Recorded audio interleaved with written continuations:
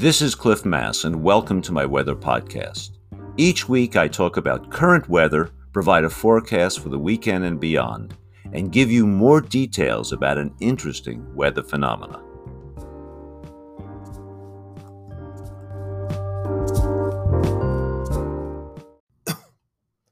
It's Friday, May 6th, and let's talk about the weather forecast for the weekend and next week. Today, Friday, has been very wet, really wet over the entire region as a strong Pacific front moves in. The rain has been heaviest from Seattle southward into southwestern Washington, and the Oregon Cascades and the southern Washington Cascades have gotten as much as 1 to 2 inches during the past 24 hours. Streams are coming up, rivers are coming up quickly. Even eastern Washington and Oregon have gotten soaked, which is extremely good for agriculture as the moisture content of the soil increases. Temperatures today are a good 5 to 10 degrees below normal, with highs only getting up into the lower 50s around western Washington. Now, even eastern Washington is cool and wet, with highs only in the lower 60s. Now, what about Saturday? Well, there'll be plenty of showers behind the Pacific front, and those showers will be particularly noticeable in the mountains, on the western slopes and the mountains to the crest, as cool, unstable air moves in tomorrow. Temperature will maybe be a degree or two warmer than today, and I think tomorrow there'll be a decent chance of steady rain in the Puget Sound convergence zone that will form somewhere north of Seattle as the air moves around the elliptics and converges over the North Sound. Now, there's going to be drier conditions in eastern Washington. I think it'll be pretty much dry there, but temperatures will only get into the 60s. And with the front passing by, there'll be strong downslope winds coming down off the Cascades, so strong westerly winds that'll really hit places like Wenatchee and Ellensburg and even Yakima. Now, Sunday, scattered showers will continue west of the Cascade crest over Washington. But I hate to tell you, if you're living in Oregon, a strong storm, low pressure system in front, will move across Oregon on Sunday, bringing substantial rain and also wind along the Oregon coast. So Oregon's really going to get it on Sunday. Then on Monday will be post-frontal. There'll be scattered showers on Monday. Now, a key issue for what's been going on around here is that an upper level trough has been developing and redeveloping right offshore of the Pacific Northwest. And we have a trough coming in that tends to produce clouds and precipitation and bring storms. And this pattern is not going away. I just looked at the extended forecast, and this trough will be out there at least through the next week. The result will be winter-like precipitation through the next weekend over the Northwest, and western Oregon will be particularly in the crosshairs, from the coastal mountains to the Cascades, where a number of places will get 2 to 4 inches of rain. Amazing for May. Western Washington will stay in the 50s pretty much the entire next week, with 60s in eastern Washington. This is about 8 to 10 degrees below normal. So this pattern is not changing.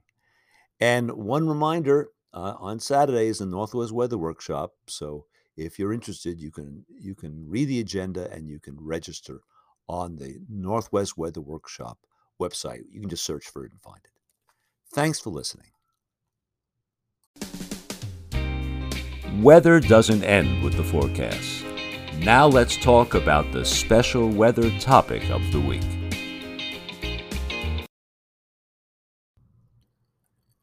This podcast will discuss the potential for a triple dip La Nina. During the past 2 years, the world has experienced the impacts of La Nina. As many of you know, La Nina is associated with colder than normal surface water over the central and eastern tropical Pacific. and is the cold cousin of El Nino, where the same waters are warmer than normal. You can think of the tropical Pacific as a big bathtub. When the warm waters slosh westward, you have La Nina, and when they slosh to the east, El Nino. The period of this sloshing is typically 3 to 7 years. This cycle is a natural one and is based upon a complex interaction between the ocean and the atmosphere. Now, why do we care about this oscillation between El Nino and La Nina? Because the sloshing water influences the weather over the entire planet. Thunderstorm and convection, cumulus activity, tends to follow the warm water because the heat and moisture of the warm water enhances the ability of the atmosphere to convect, to produce cumulus clouds, with the most vigorous cumulus activity producing thunder and lightning. Large areas of tropical thunderstorms and cumulus can perturb the atmosphere, producing large atmospheric waves that propagate northward into the mid-latitudes, where we are, producing substantial weather effects. You can think of the atmosphere as a big lake, and if you throw a rock in the lake, waves propagate away.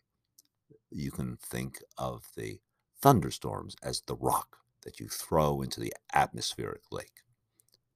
In La Nina years, the waves coming out of the tropics tend to produce a ridge of high pressure offshore over the eastern Pacific, with the Pacific Northwest being in cool, moist flow from the northwest.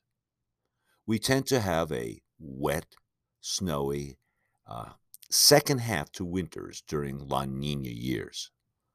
Unfortunately, this same pattern tends to leave California in a dry situation uh, without the tropical moist flow producing atmospheric rivers that tend to fill up California reservoirs.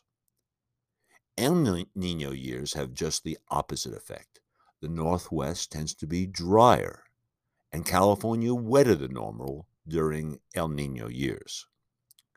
So let's talk about the potential for a La Nina trifecta, 3 in a row. Now, La Nina years are often come as one-offs. They're followed by a year or two of normal or neutral conditions, followed by an El Nino year, which is followed by a neutral year, etc. More rarely, but it does happen, we have double dip La Ninas, where the cool waters stay in place for 2 years. We are now in the second year of a double La Nina, and another one occurred in 2011 and 12. So these happen relatively frequently. But a triple dip La Nina with 3 in a row are quite unusual. And this has only occurred 3 times in the last 70 years, the last one being 1999 to 2001. Now, interestingly, we have a significant chance of experiencing the third La Nina in a row this coming winter. Now, meteorologists can predict La Nina for the next year, or at least we can try. One tool includes complex, coupled models of the atmosphere and ocean that we can run for months or years into the future. Another approach is statistical. We combine statistical or historical information and atmospheric ocean conditions over a long period of time, going back 50 years or more, and we use that to derive relationships between current observations and what we think will happen in the future. So that's a statistical approach. A few months ago, both of these types of models were predicting the end of La Nina this summer.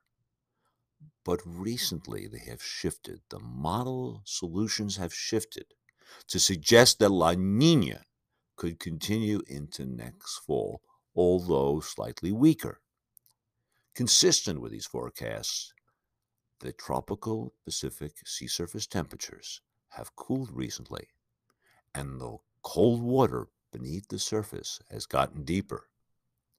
Now, one reason to give these new predictions some credence is that we are now shifting into the second half of spring, and we're starting to get beyond what is known as the spring barrier to predictability of La Nina and El Nino.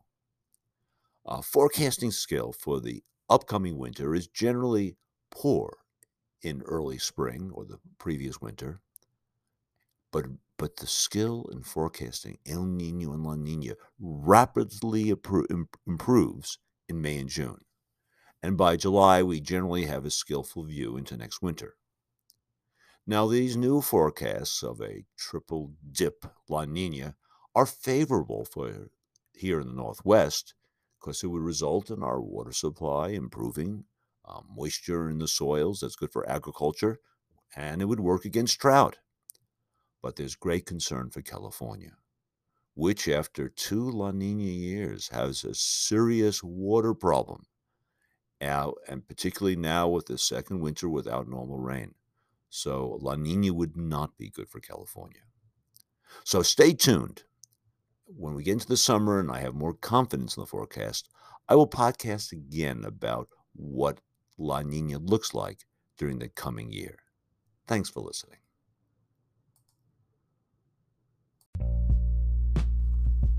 Thank you for listening to my podcast. Feel free to send me your questions or any topics you would like me to cover. This podcast will be available every Friday morning on my blog and major podcast platforms. If you would like to support this podcast, feel free to use the Patreon link on my blog. See you next time.